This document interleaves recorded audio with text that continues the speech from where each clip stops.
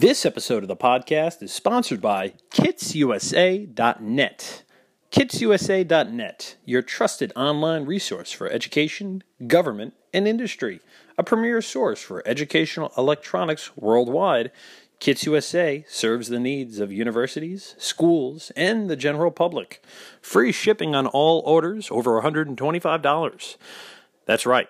Visit KitsUSA.net to learn more. That's KITSUSA.net or call 1-800-379-6664.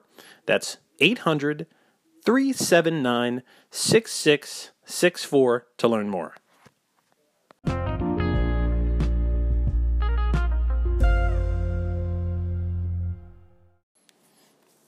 Your daily fix for today, Wednesday, December 19th, 2018. Trending on Twitter, Will Smith's Aladdin. It's not CGI, isn't blue, and he sort of looks like Sinbad. Then MSNBC's Pete Williams, reporting on a story in Washington, D.C., wore a hat while outside on a cold day, and the internet lost its mind.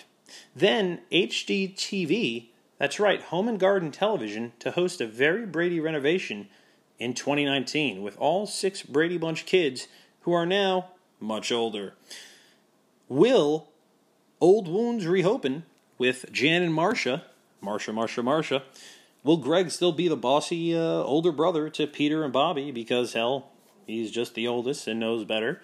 And then will Marsha Brady, or Maureen McCormick, address and talk about her addiction to Quaaludes and cocaine following the success of the popular 70s sitcom, The Brady Bunch. But first, in like Flynn, the federal judge in Tuesday's sentencing hearing for former National Security Advisor and retired United States Lieutenant General Michael Flynn had some blistering rebuke for Mr. Flynn Tuesday and postponed his sentencing until March, essentially giving Robert Mueller more time to question the former Trump appointee about his role in alleged illegal activity conducted by the campaign of then presidential nominee Donald J. Trump.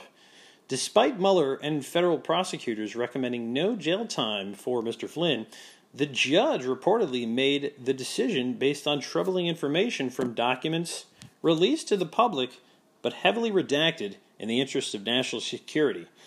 It's reportedly within these redactions, sealed from public view, that the judge offered some blistering rebuke and even said that the retired general had, quote, sold out his country by lying to the FBI about being a paid lobbyist for the Turkish government under President Erdogan. And then, finally, on this day, December 19th, 1998, 20 years ago today, U.S. House of Representatives voted to impeach then-President Bill Clinton on 2 charges stemming from an extramarital affair he had with then White House Secretary intern Monica Lewinsky. And that's been your daily fix for today, Wednesday, December 19th, 2018.